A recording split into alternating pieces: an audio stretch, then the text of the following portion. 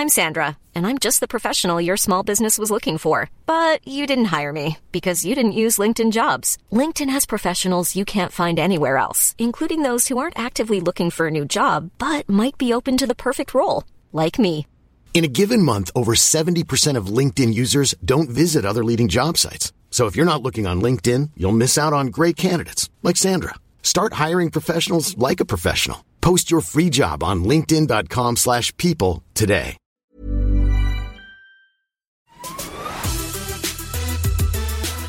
Hey everyone, welcome to another episode of Chips, a soccer podcast with Vice Sports. As always, I am Aaron Gordon, a staff writer here in the U.S. office, and joining me, as always, well, not as always, I guess, because he wasn't here last week, because Will was too busy getting engaged. Really, just pathetic lack of dedication from Will. I'm still disappointed in him.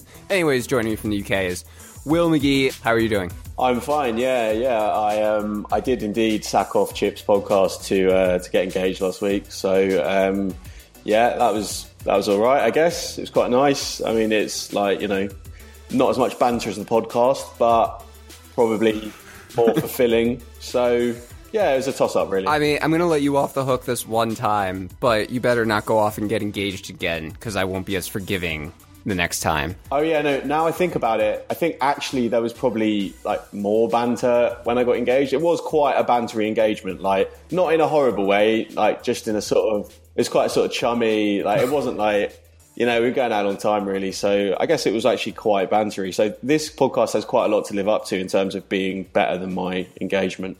I don't even know where to go with that. Like, I'm glad that we don't banter as much as you and your now fiance do. Like, I think that's probably a good thing.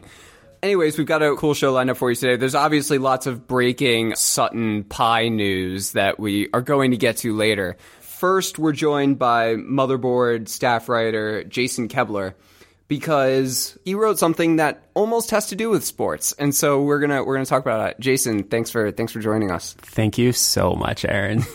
It's been my dream to be on a Vice Sports product ever since Jorge and I started tweeting at each other. Yeah, he always asks you when you're going to write for us, and then you never reply. So I can totally understand how it would be your dream to have a Trojan piece of content that appears on Vice Sports product. Exactly. Yes. You wrote an article about ticket scalping. You profiled basically the master ticket scalper, but it's about much more than that. It's about bots getting blamed for people not being able to buy tickets and how much that's true and not true. You really focused a lot on concerts specifically in the article, but I know that it obviously applies to sports as well. So I think for the people who are listening, maybe haven't read the article yet, can you just give the overview of kind of what you talk about? Yeah, so it starts back in the ancient days of Rome, because there was scalping back then. But my involvement with this story started in college when I very casually became a ticket scalper, and an unsuccessful one at that. But I did get involved in the industry and I saw how it worked. And then I became a journalist and I saw that every article that's ever been published about ticket scalping is very bad. They all talk about bots and how bad they are, which, yes, bots are a thing. They are automated programs that scoop up tickets. But no one ever explains how they work, who is behind them, what Ticketmaster is or isn't doing to stop them.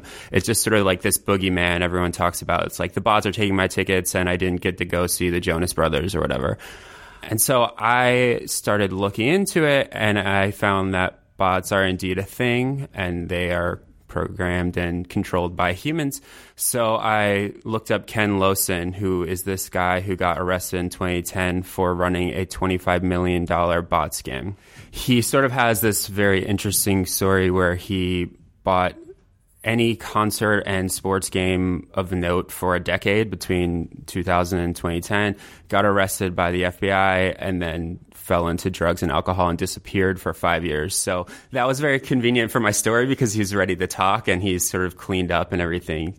So that's how this story started. But do you want to get into what he did and how it worked? Well, I mean, so the interesting thing to me is, as I doubt you're aware because you probably, as a non-soccer fan, you probably did not subscribe or listen to any episodes of Chips, but we always try and have a US versus European soccer experience dynamic to what we talk about. And ticket scalping and just really just in general purchasing tickets for sporting events is very, very different in the US and the UK. So I thought this was like a perfect topic to kind of talk about in that regard. One of the things I wanted to ask you about what you learned is how Ticketmaster gets treated and regulated in the US versus in Europe, specifically in the UK, but really all of Europe, because I know it's pretty different. Right. So I don't know the specifics of it, but I do know that in the United States, Ticketmaster is very loosely regulated. Back in 2010 or 2009, Ticketmaster and Live Nation merged. There was this big monopoly antitrust proceeding, and Congress decided it was okay for one company to dominate completely vertically the entertainment and sports industries.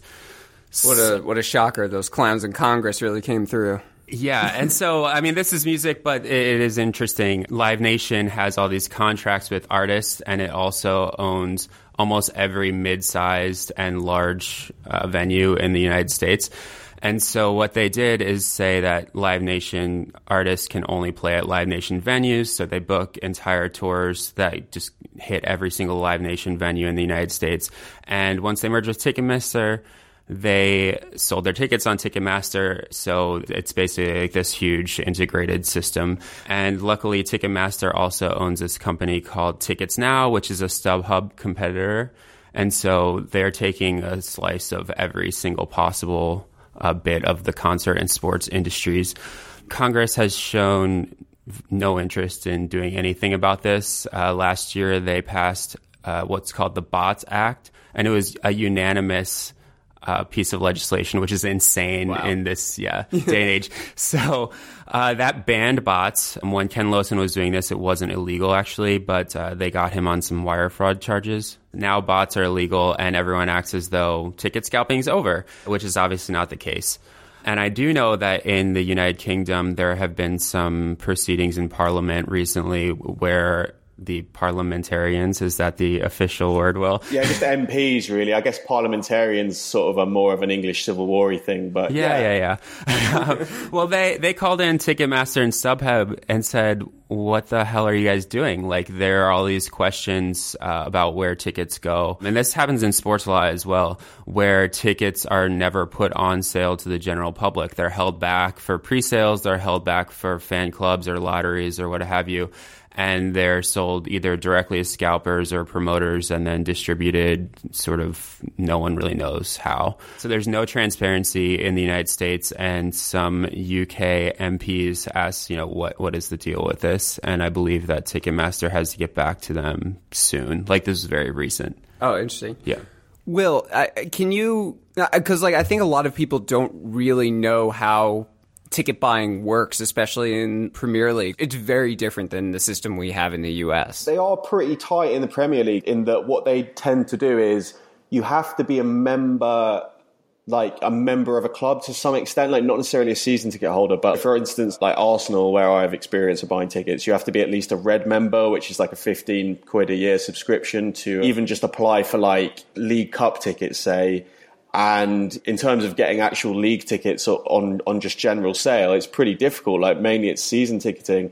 I think really, like, in terms of like how online touts get around that, I guess, is that sometimes people buy season tickets and then you like basically sell individual like match days for a certain fee. But I mean, they're really, really tight on it. And also, I mean, there's kind of like people policing it within stadiums. So basically, if a different person turns up to the same seat week in, week out, eventually, like, if they figure out it's because it's owned by a tout, they just either like confiscate their season ticket or like, put it all to resale. So yeah, I mean, the Premier League does seem to have some like on the ground ways of dealing with it, but I'm not sure about the technological side of things, as in how they're actually stopping it online. I know that in the United States, with football teams, they have things called PSL, which are personal seat licenses.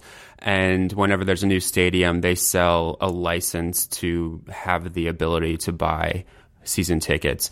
And I assume that soccer teams haven't gotten to that level in the United States yet. I don't think there's like a robust market for soccer ticket scalping. Although there was when Beckham first came over. I had to buy tickets from a scalper when the Galaxy played DC United.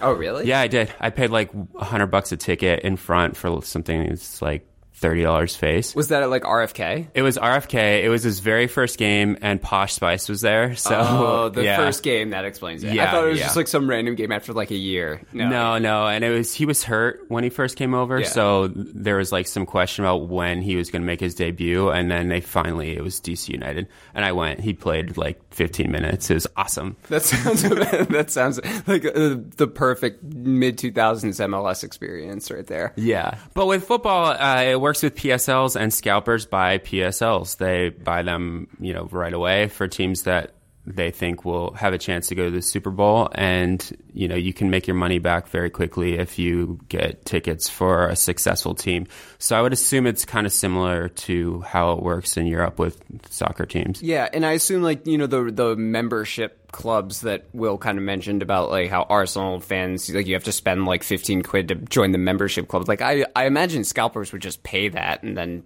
buy tickets that way, right? They do, and in the United States with concerts, like fan clubs, we have pre-sales for those a lot. And scalpers just join that, and they join it hundreds of times. Like Ken Lawson joined the U2 fan club like 600 times, so he had a code to buy like 1,200 tickets. Just used fake addresses and names, and there's no follow-up there. So I don't know if that's possible in Europe with soccer, but I would bet that it is. It just seems like it's one of those classic enforcement problems where anytime you create a new mechanism to try and enforce that only the genuine fans get the tickets, like scalpers can just find a way around it because they're people too, and the system is still supposed to allow people Well, not to only buy. are they people, they are people who want tickets more than fans do because it's their livelihood. Like, you may want to see a game, but you haven't spent the time learning how to get the tickets. Like, scalpers do this every day for years. Like, they know how to get tickets, they know how the system works, and so these things that are set up ostensibly for fans, like fan clubs and pre-sales, are actually benefits scalpers because they know about all of them. There's websites they can join that tell you every single pre-sale password for every single game, and they're just better at it. Right, so it's like a classic regulatory problem. Like, the more regulations you put in place, the more the experts are going to benefit and the lay people are going to get trapped in the regulatory system. Yeah, and there's also the question of how much does Ticketmaster or these teams actually want to stop it? Because there have been multiple cases in soccer. I'm looking some up right now. There have been a bunch in soccer where especially like insiders will sell tickets that they have access to scalpers. Right, exactly. This happened with a French club as well, and it's an insane story. Unfortunately, I don't have it. I can't find it right now. But he basically stockpiled thousands of tickets and was scalping them himself. It was like the president of a French soccer club. Yeah. And so eventually those tickets do make it to fans. They are just sold at a marked up price. And if people are willing to do it, who cares? Yeah, this is kind of like, you made this argument in your article, which I think is really important, that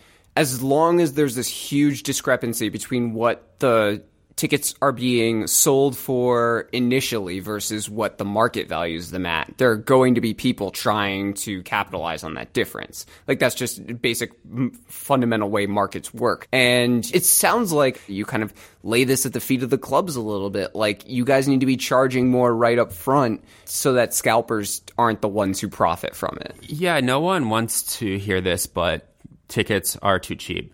If there's a secondary market for it, it means that the tickets are mispriced. And so we've seen this, especially with baseball, this idea of premium games. So if you're like a Yankees fan and they play the Red Sox, the tickets are more expensive than if the Yankees are playing the Mariners, for instance. And that's designed entirely to prevent scalping to some extent, which doesn't always work because they're still too cheap. But we are seeing teams begin to increase their ticket prices, which obviously fans hate because some fans do get tickets at face value and they're like, oh, I paid $30 to go to a game. That's a good price. They're selling for $100 on StubHub. But if all the tickets were priced at, say, like $55 or whatever, there'd be less incentive for a scalper to take that risk and buy them. So, Will, there's obviously this huge uproar, it seems like every year, over ticket prices in the EPL consistently rising.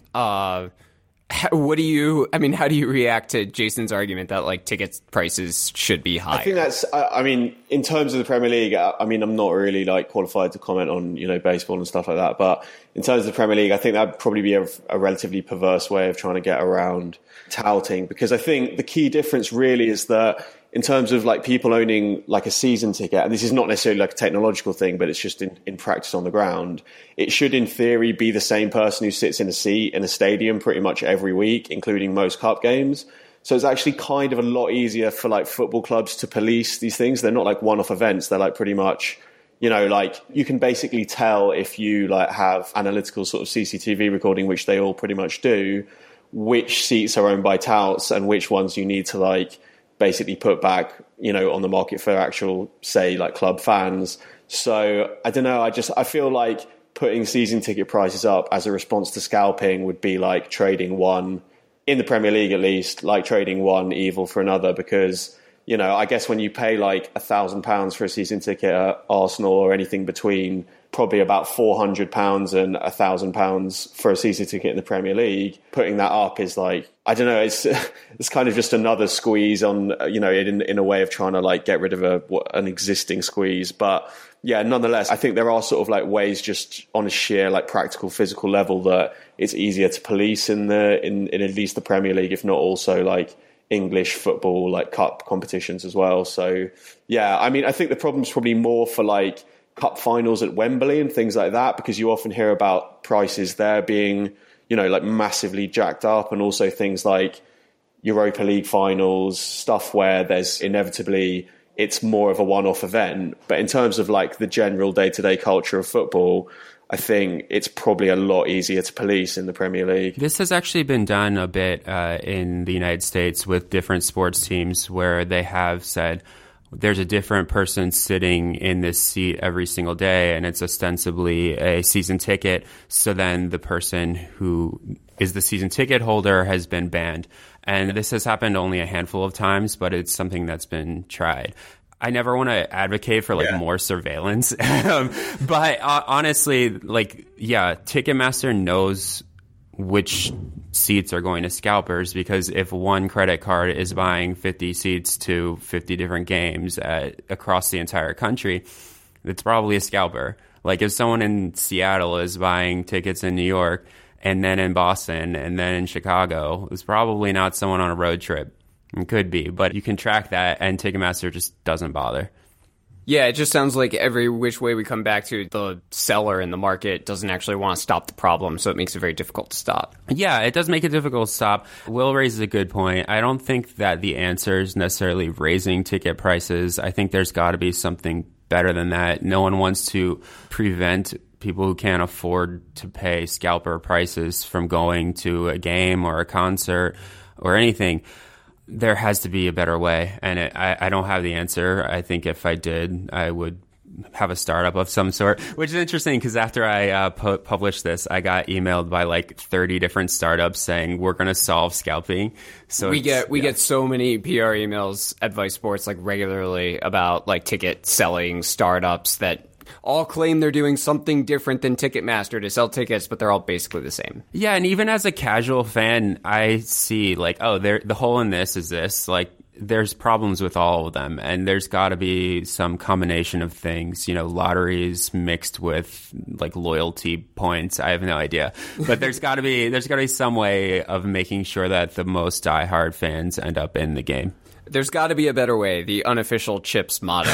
Nice. I completely agree. You obviously don't, ideally as an independent citizen, you don't want to be like advocating more surveillance. I would be interested to know, and I don't currently, how extensive that is in the Premier League, because I've heard anecdotally and kind of seen myself people being ejected from games because of what are essentially, alleged touting issues. So, I mean, I don't know whether it's just because the Premier League feels that there is an incentive to stop that, or certain clubs feel that there is an incentive.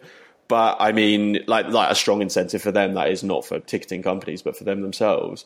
But clearly there's quite an active policy here in some stadiums at least. Will, you live in London, so I think it's just fair to assume that you're always being surveilled. Yeah, I mean, I've pretty much given up all hope of having like reasonable sort of independent, anonymous civil liberties. Yeah, so don't worry about me. I'm aware that I'm surveilled every second of my life. Yeah, before we move on, because I think you're trying to segue to something else, I think that teams that have no problem selling out without scalpers have more incentive to stop them, because the bad teams have no incentive to stop scalpers because they buy tickets that otherwise no one would ever buy. Like if you go on StubHub and check ticket prices for a shitty football or baseball or soccer team, you can buy them far below face value, and those are scalpers who are taking a bath on those tickets. So they're just selling them for pennies on the dollar, and obviously the team got face value. So the ones that have an incentive to stop this are the ones that are going to sell out regardless, because they are good and have loyal fan bases, and there's far more demand than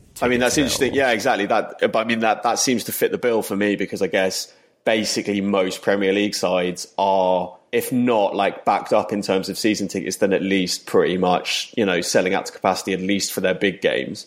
So, that's not blanket true, but it is far more true of like other aspects of like English football. So yeah, it's an interesting one. It's interesting. I wonder if we're going to see that almost change as Ticketmaster and other similar companies get into the secondary markets, because the NBA, like you've seen sports leagues here too try and like capitalize on those sales too. They basically see as like secondary sales as this giant part of the market they're not getting. So I wonder if that'll start to change as teams start to reap some of that secondary market. Well, what started is a price floor on the secondary market for a lot of NBA and MLB teams, because their tickets were getting sold for like $3 or $4 when the face value was 50 or 60, and that looks really bad for the Yankees or the Bulls or what have you.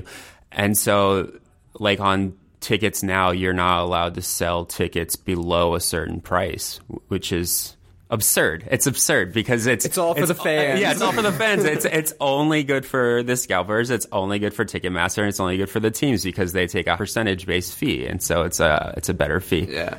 So speaking of sold out games, yesterday Sutton United hosted Arsenal in a FA Cup tie. It was honestly one of the more boring matches I watched all year. It was just an atrocious game. But it did give us quite possibly the best sports story of the year. You've probably heard this already, let's be honest. But just for a quick recap in case you haven't, Sutton United has a backup keeper slash grounds crewman slash bar patron. His name is Wayne Shaw. He's 46 years old. He is a large man, and pretty much everybody who mentioned his name also felt the need to comment on how large he was, which I thought was a little weird, but then again, I just did it. So normally, he would be kind of like basically a glorified mascot. But something really bizarre happened, and honestly, as an American watching this, I feel like I'm unqualified to describe this controversy. So I'm gonna let you kind of explain this, because I feel like you have a better grasp of it than I do. Yeah. So basically, I suppose the background to this is that Sutton, who, in case people don't know, are a conference side. It's called the National League now, technically, but it's non-league football. It's the highest level of non-league football, just below the Football League. So it's basically, they're from the 5th tier of English football, and they, are usually sponsored by I actually don't know who their sponsor is. It'll be someone like Sutton Paint Strippers or some local. Their sponsor was a environmentally friendly garbage removal company called Green Garbage Go or something like that. And incidentally, their website crashed during the game, which was kind of funny. Yeah, well, precisely. So, it will be like a small business or a local company or whatever. But basically, for this one-off game, it's a massive game. They're playing Arsenal. They wanted to make, as much money as possible, which is, to some extent fair enough. Rather unfortunately, they ended up pairing up with Sun Bets. In other words, the betting aspect of the Sun newspaper, who famously are not very popular in the circles of English football more generally, but also it's very popular in England, but not amongst everyone. Let's just say it's not universally popular. Basically, they were sponsored by Sunbets for the game. Sunbets put out a promotion prior to the game at I think about 6:30. So the kickoff was 7:55. So it was, considerably just before the game, which basically, I think it gave 8-1 odds that this keeper, Wayne Shaw, would eat a pie, I think was what they stipulated, either on the bench or just within the 90 minutes. I forget the exact wording, but basically the gist of it was that, the big fat guy will eat a pie. So, basically it was kind of quite crass kind of marketing anyway. But then lo and behold, at about the 80th minute or something like that, Wayne Shaw did indeed eat what he's now claiming was actually a pasty. I don't know. Do you have pasties in America? I've heard of the term. Like it's not something you'll hear someone say in a conversation, but they are something we have. Yeah. So I mean, like Cornish pasties, whatever.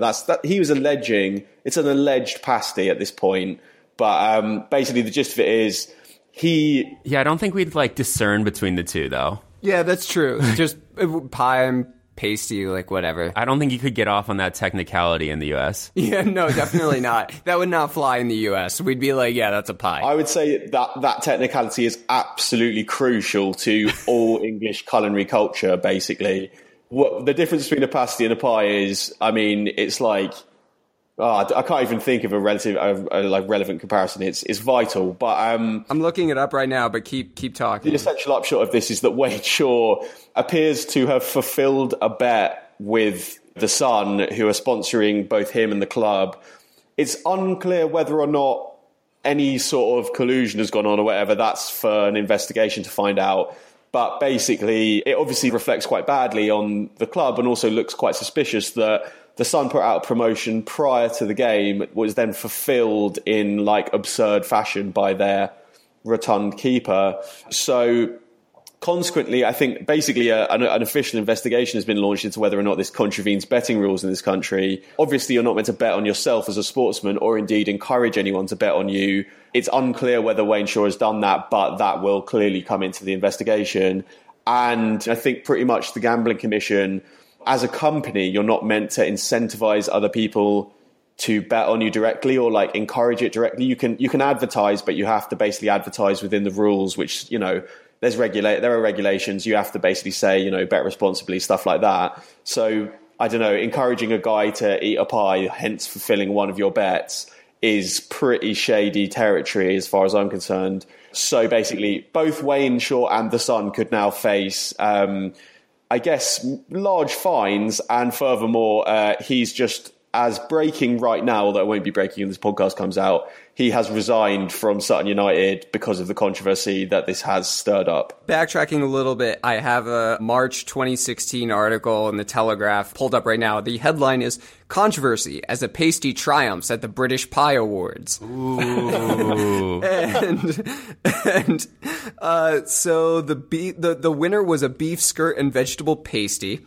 And this was apparently a huge controversy. I don't know, the person in charge of the British Pie Awards said, "I know many will be surprised to see a pasty winning the British Pie Awards, but the definition of a pie is a filling totally encased in pastry. Pies come in all shapes, including round pies, square pies, and pasties. A pasty is simply a subsection of a pie. The difference between the two is all in the structure," he said. "Pasties tend to be defined as a singular folded pastry case with a crimpled lid and a savory filling."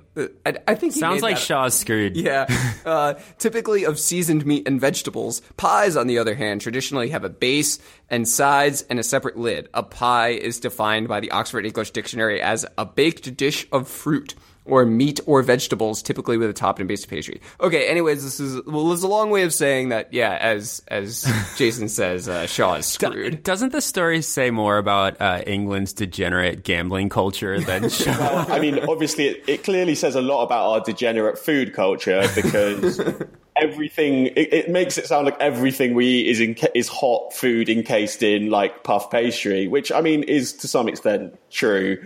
In terms of the actual gambling, obviously the gambling itself, I can't really, I'm not going to grandstand about the ethics of that. Whatever, people do it, people don't. I personally I'm not into it, but that's me basically.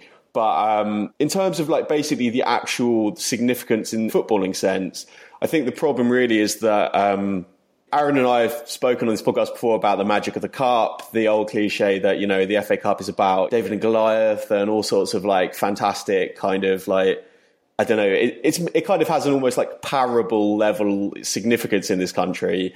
And it's kind of incredibly sad and rather sordid to see a club who otherwise would have had the full support of everybody in England not only take terrible, awful blood money from the Sun, but furthermore then like completely overshadow their own quite impressive performance, I thought, for a non-league side by featuring a complete sideshow in terms of their goalkeeper eating a pie on the bench. Like, I don't know, the fact that it's become like a massive talking point today and nobody is going to talk about Sutton's performance in the future, they'll talk about the big Wayne Shaw pie eating controversy, is in itself quite like, it's just, I don't know, there's something quite like sordid about it. And yeah, I think basically as we can always pretty much assume the Sun newspaper is to blame. I just want to say that like Wayne Shaw is basically your Ken Bone.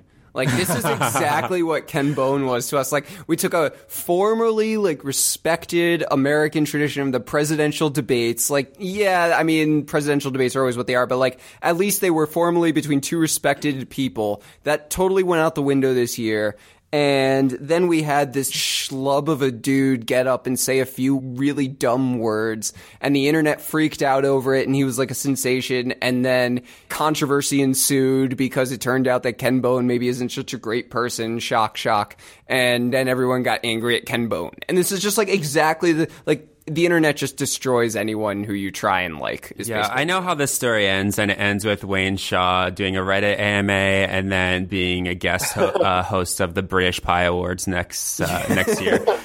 Oh man, that is exactly what's going to happen. I've heard Wayne Shaw has already been invited, and I don't know whether this will be rescinded in the aftermath of various controversy, Sun Association and controversy. But he's already been invited to be like the head pie taster at Morrison's, which is a sort of, I don't know, it's kind of like a lower mid-range supermarket in Britain. So yeah, you're already halfway there. Like, as long as he, if he gets like some sort of like, if he manages to go viral in another way in the next few months, then the full thing will have been completed, and he will both be a professional pie connoisseur and like, an existential piece of content. Before we get out of here, I just want to say that like, I am personally uncomfortable with the amount of like fat shaming over Wayne Shaw that has very clearly been going on in like both sides of the press. Like, everyone is just like, the fat man's eating a pie. And it's just, I don't know, I think it's really dumb, and I wish it wasn't that way, and I wish people could just get over that like the dude is 46 years old and kind of large, and that's just how a lot of non-league sides are. Like, their backup keeper is just like this really unhealthy looking dude. I don't know.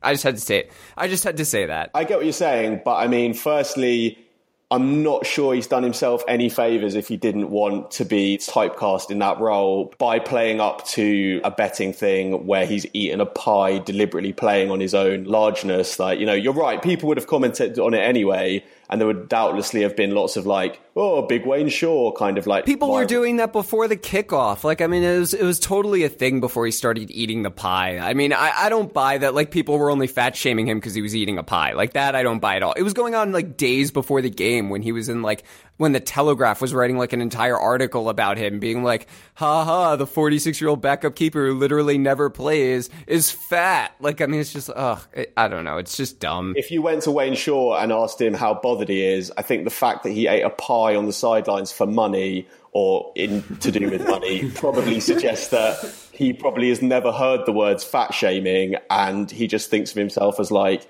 a great big fat lad who loves eating pies. So I don't know, maybe, but I imagine Wayne Shaw, I imagine you're more worried than Wayne Shaw is. Let's put it that way. All right, that's fair enough, Will. But before we get out of here, we need to do our second edition of Manager Fight, because I completely forgot to do it last week with Brian. Sorry for all of you who wrote in and complained that we didn't do the second edition of the Manager Fight. But we have it this week. Manager Fight. In one corner, we have from Southampton, the 50-year-old property company owner with 7 kids is Paul Doswell, the manager of Sutton. We thought it was appropriate to have him go this week against the manager of the other FA Cup darling, Lincoln City, the 38-year-old PE teacher from somewhere I couldn't actually find online, but I'm sure he is from somewhere, Danny Cowley. Paul Doswell against Danny Cowley. Will, what are your thoughts on who would win this Royal Rumble? Okay, well, I mean, firstly, I think Paul Doswell looks a bit like Bill Murray looking directly into the sun.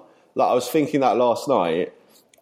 Just the whole match, I was thinking that I kept seeing Bill Murray on the bench and being like, is that Bill Murray? Oh no, it's Paul Doswell again. That's funny. I was thinking Harvey Keitel. So, Paul Doswell, I think vapes. He famously vapes on the sidelines sometimes, and he's kind of like the age of guy who I'm assuming is vaping not because he's gone to like a vape convention he read about on Vice and just loves like that sweet strawberry hit, but probably because he used to smoke and has kind of given it up through vaping. So I'm just like putting this out there. This is just pure conjecture. But if he used to smoke and he's in like maybe his like 50s, whatever, I don't imagine he's the fittest. He also, I mean, without going full Wayne Shaw fat shaming on him, he doesn't look like the trimmest kind of guy. So I reckon he's kind of like, I'm not sure that he'd be that sort of that equipped for like an MMA style fight. I think it would probably kind of get beyond him after the first maybe minute or first few rounds. While Danny Cowley, former PE teacher, he's pretty fit. So I'm going to go with Danny. And also, I listened to an interview of him. He looks quite sort of skinny and unimposing, Danny Cowley. And he sounds hard, actually. He sounds hard as nails. Yeah, no, I'm going to go with Danny Cowley for fitness levels and just because, as I said, he sounds hard. Okay, so I totally thought that this would be a unanimous decision in favor of Danny Cowley, but before the show, Jason informed me that he was going with Paul. So I want to hear his logic behind it. No doubt in mind that Paul wins this. I'm just judging this based on Google image photos. Paul Doswell's haircut reminds me of, like, the girl in your class who's pretty hot, like her dad, who was just like constantly pissed off, like used to get in a bunch of bar fights, like pretty solid. I don't know Paul Doswell at all, but he looks like he's seen some shit, whereas like Danny Cowley is like this upstart pretty boy who is fit and probably pretty quick, but I think if Paul gets one punch in, he's not stopping. I think that's a really interesting theory. Now, I didn't go in that direction mostly because Doswell is like a property manager. He's like pretty well off. He sinks a lot of money into the club. Like, it's clear that he has lots of money to spend on a non-league club. But I guess I never considered the fact that maybe his property owning business was perhaps ill-gotten means, and maybe he was like some kind of like South London mob boss. He looks like a hooligan to me, like an ex-hooligan. I think this is You've really presented some interesting evidence here. I mean, like in terms of just analyzing the Google image search, but I can totally see that. I can see him just like kind of standing there, and you aren't thinking that much, and the other guys like bobbing and weaving in boxing style, and Doswell just doesn't really. He just like considers that this guy's just like a total joker and just gets in one punch and knocks him out. Yeah, he definitely wears a pinky ring too. I see no visual evidence of that, but he used to. Yeah, that's true. Will, do you have any final thoughts on that breakdown? No, that has introduced some new thoughts I hadn't had. I mean, fair enough, you're right. I mean, I don't think he's like a soft lad, don't get me wrong. I just think he's probably, I don't know, he just doesn't look like he could like last that long. If you danced around him a bit, unless he landed a big punch in you, I think you'd probably eventually wear him out and then just sort of, a bit like bear baiting, you'd sort of take him down eventually, or like bullfighting. So the vaping definitely gives me pause. Yeah, I did not know that. The vaping is not encouraging. But I wonder if like that's because he has 7 kids, and because he's 50-years old, like some of them are probably like kind of grown up this now. Is what I'm saying. He has 7 kids, probably like 4 of them hot. Like, has to fend off like the neighborhood boys. He's probably getting lots of like familial pressure to stop smoking, and like he's probably one of those hooligans who's like a really good family man. But then he like all right, I'm going out to the pub, and then he like gets into like 4 assaults that night and comes back completely unharmed. Because he's just that good at fighting. He also has like the body, like he's not healthy looking, but I think he has the body of a 50-year-old man who's been smoking for a long time and used to be like naturally very fit and athletic, but then just like old age has kind of just like eroded at that. But he's still got like the headiness and the mind games of that like young hooligan in there. Maybe underneath the body of a very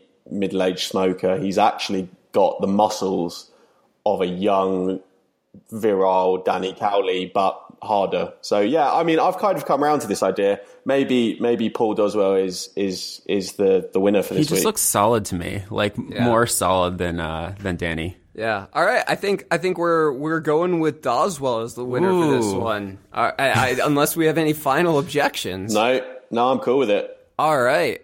Jason, congratulations. Thank you. Swinging the tide here. All right. That just about does it for today. Again, we'll post a link to Jason's article in the show notes. And, Jason, thanks for joining us. Yeah, thanks for having me. And I'd just like to plug my own podcast real quick. We do this every week. It's called Radio Motherboard. This is heinous. Radio Motherboard. It is on the Vice network of podcasts. We don't talk about fighting. We talk only about robots. What about fighting robots? Haven't got to yet. We talk only about technology and, would a robot or Danny Cowley win in a fight? Okay, fair enough. Seriously, Radio Motherboard's good. I enjoy listening to it. Please do subscribe to that podcast and continue subscribing to this podcast. Thank you for listening. Will, do you have any final words for the people? I write content as well, but just, Google my name and read everything that I've done. I Googled your name, but I didn't get articles. I got some other stuff. I'm not sure you want to tell people to Google your name. Okay, go on my topic page on Vice. Don't Google my name, whatever you do. Yeah, it's pretty gross out there. Ugh. There's this guy who writes for The Mirror with your name, and it's just terrible. Just all terrible stuff. Yeah, he writes for The Mirror. He writes viral articles about Paul Doswell fighting Danny Cowley. That sort of tabloid-level journalism. Yeah. All right. Will, you enjoy the rest of your week. Everyone listening, thank you. We'll see you next week. Goodbye.